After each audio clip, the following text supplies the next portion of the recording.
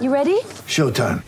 On May 3rd, summer starts with The Fall Guy. Let's do it later. Let's drink a spicy margarita. Make some bad decisions. Yes! Audiences are falling in love with the most entertaining film of the year. Fall Guy. Fall Guy? Fall guy. That's what the poster said. See Ryan Gosling and Emily Blunt in the movie critics say exists to make you happy. Trying to make it out? Nope. Because I don't either. It's not what I'm into right now. What are you into? Talking. Yeah. The Fall Guy. Only in theaters May 3rd. Rated PG-13.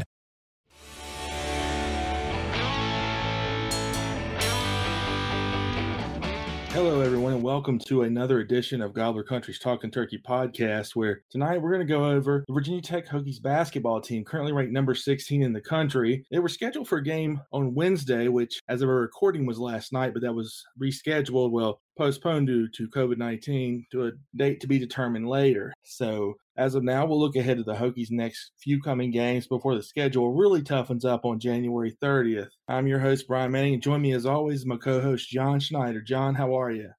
Pretty good. I mean, this is happy to talk about. The basketball team is roaring. That's all I got to say. And okay, let me see. We postponed BC, the January 20th game on last night, which was kind of a bummer because tonight, as of this recording, we were supposed to talk about that game, and we didn't get a chance to. The Wake Forest game, I'd like to talk about a little bit because it showed something in this basketball team that we didn't see last year. And I think it was okay. Yeah, Wake Forest was very underrated, and I think they're a better basketball team on the way up. Their coach is really good, and I think they have a growing squad. So I think a lot of people have been underrating them. And they were a challenge for the Hokies, and the Hokies had to reach down in the second half after kind of getting beat up a little bit in the first half. They had to reach down and figure out how to get ahead and stay ahead in that game, in a close game, because nothing was dropping. They weren't hitting anything. I didn't see the game on TV. I had to watch it on my crawler for my Yahoo crawler, and I kept seeing turnover, which we've already talked about. Young's got to figure out how to stop the turnovers.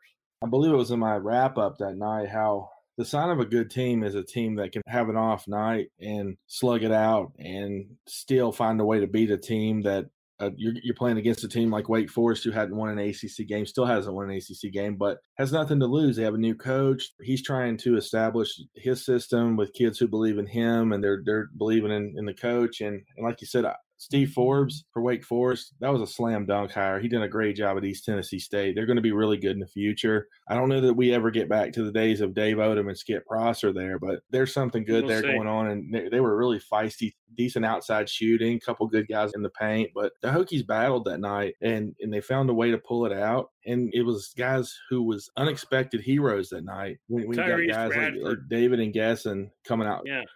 Well, we know Tyrese. We know he's not unexpected. We know what we're going to get from him. But then Gesson. Even Tyrese has had a few games here. Yeah, Gesson was that day, came off the bench, gives 13 points in only 14 minutes. Instant energy. He's a big guy as far as height. He can jump. He can run the floor. Going to be a really good player. And I'm glad he's getting some time this year because he's going to be a key guy in the future. So it's really nice to see him help the team. In that same game, you had Hunter Couture because that was Jalen Cone's first bad game since coming back from the injury. And we know how good Jalen is. He just wasn't on that night. He was 0 for 4, didn't score. But Couture picked him up, hit 3 of 5 from three-point range, and just a great effort. And it was a good win for the Hokies. And look at Aluma. He couldn't hit the broadside of a barn with the basketball. I mean, he was having a horrible time hitting anything of quality. But what did he hit? He hit the boards. Okay, so he couldn't get anything to drop. So he was clearing the boards. He had 11 rebounds. He blocked 4 shots. Yeah, he blocked 4 shots. Yeah, if you can't seem to be able to get the ball to drop, keep them from dropping the ball, So sometimes that gives you negative points, or gives the other guy negative points. It keeps them from actually getting the ball in the bucket. And so, yes, that's what I wanted to see from this team. Remember, I always laughed with you and I laughed with Joshua. You see when we're doing the scouting reports and everything on these kids playing football or whatever, and you always see the highlight reel. And I said, I want to see the highlight reel. I want to see the low light reel. I want to see the kids sacked and what he does come back from getting sacked. Or I want to see him lose a block and have the running back dropped in the backfield. I want to see how he recovers on the next play and how he handles himself after getting beat once, I like to see that kind of, because that's what makes a winning basketball team. That's what makes a winning football team or a baseball team or whatever. What do you do when you just aren't on top of it? And how do you keep winning? How do you find that way to win? And that Wake Forest game, that's what that was. The Wake Forest game was nothing was working right. How do we get ahead and stay ahead and win this basketball game? And I really like that. That showed me that Mike Young's getting through to these kids. I think this group of players he's the kind of coach but that you need to buy in, and they have no trouble buying in with him. And I think last year we saw it with Landers Nolley. His problem was he didn't buy in all the time, and there's a reason why he's gone. Not because they forced him out, but it was just a mutual decision. And I haven't checked what he's been doing lately, but I know that the Hokies do not miss him because other guys have stepped up, younger players have moved in. And Kive Aluma, him coming here this year, he was here last year, but he redshirted, but he is a much more important player than Nolley ever was. Aluma's an unselfish guy, but he can take over games scoring the basketball. He's a great defender, and even like you referenced in the Wake Forest game, wasn't his best game on offense, but he helped in so many other areas. He was still a force on the defensive side. He hit the boards. He was really good, and that's what you want when your best players aren't having a good night. And him and Jalen Cone, neither one had a good night that night, but they still found ways to help the team, and that was very impressive. Yeah, so the next game is Syracuse Saturday, but the Syracuse game, Syracuse is not highly rated by any stretch of the imagination. They're not ranked. But face it, Syracuse, whether it's football or basketball, Syracuse is always a pain in the neck. They're always hanging around. They're always making trouble.